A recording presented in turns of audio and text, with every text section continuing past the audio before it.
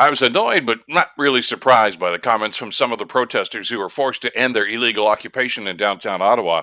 They claimed that they had accomplished what they set out to do. I beg to differ. The manifesto this group released as they descended on Ottawa was to insist that the Governor General and the Senate remove the Prime Minister from office and work with the protesters to set up an unelected government for the country. That didn't happen. Anybody who's ever taken a civics class knows that's not how our Constitution works, but they were still repeating that mantra this past weekend. The other outlandish demand was to end all COVID mandates and restrictions despite rising hospital admissions. And again, on that point, they failed.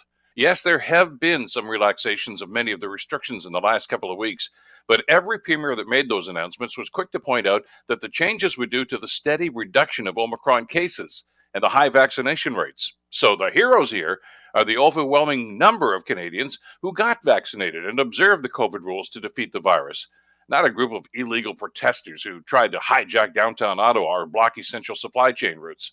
Because of vaccines, we're winning the battle against COVID. The battle with those who would attempt to destroy our democratic system may be just beginning. I'm Bill Kelly.